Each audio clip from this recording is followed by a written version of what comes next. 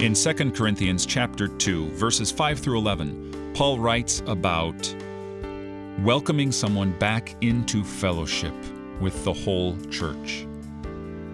This is very much like our purpose for excommunication. Paul writes, "For such a one, this punishment by the majority is enough, so you should rather turn to forgive and comfort him, or he may be overwhelmed by excessive sorrow."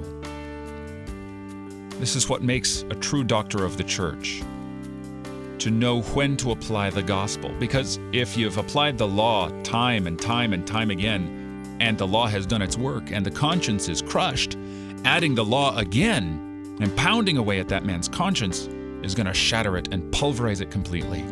Instead, you must know when to accept the repentance of the individual and apply the loving gospel, to welcome them back with loving, open arms, so that now, instead of eating condemnation upon themselves, they can enjoy the true, wonderful, powerful benefits in the Lord's Supper.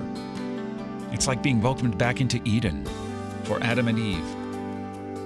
Though in this life we struggle against our own sinful nature, we look forward to the day when it will be shed utterly and our lives will be made perfect with Christ.